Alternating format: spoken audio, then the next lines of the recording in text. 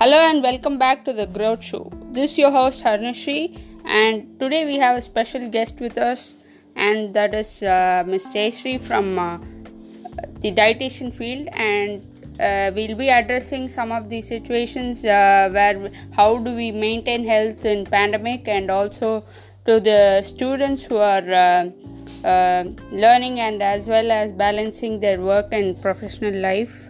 And now over to Jayashree.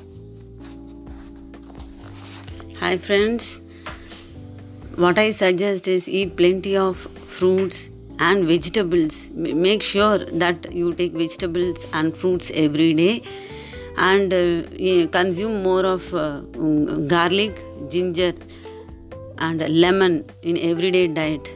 Inculcate all this in your daily diet, and drink only hot water throughout the day, especially with karunjeeragam. In Tamil it is called karunjeeragam. That can be added into the hot water and that can be taken, and that is very good for also digestion, and it increases the antioxidants and the immunity level boosts. Okay, ma'am, that was quite good and also new to the youngsters. And now we have another question. What about the teenagers who stay up late nights and burn their oil?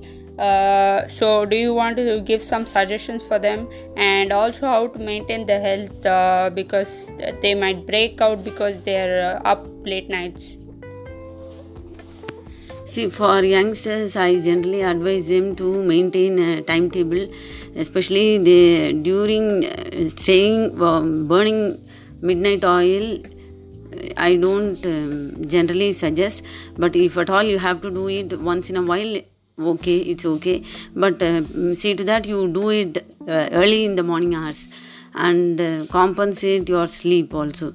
And every day if you do yoga exercises and pranayama breathing exercises, all that will help you to have a balanced mind and balanced physical health. Both your physical and mental health will be protected. Thank you, ma'am, for the answer. It was quite helpful.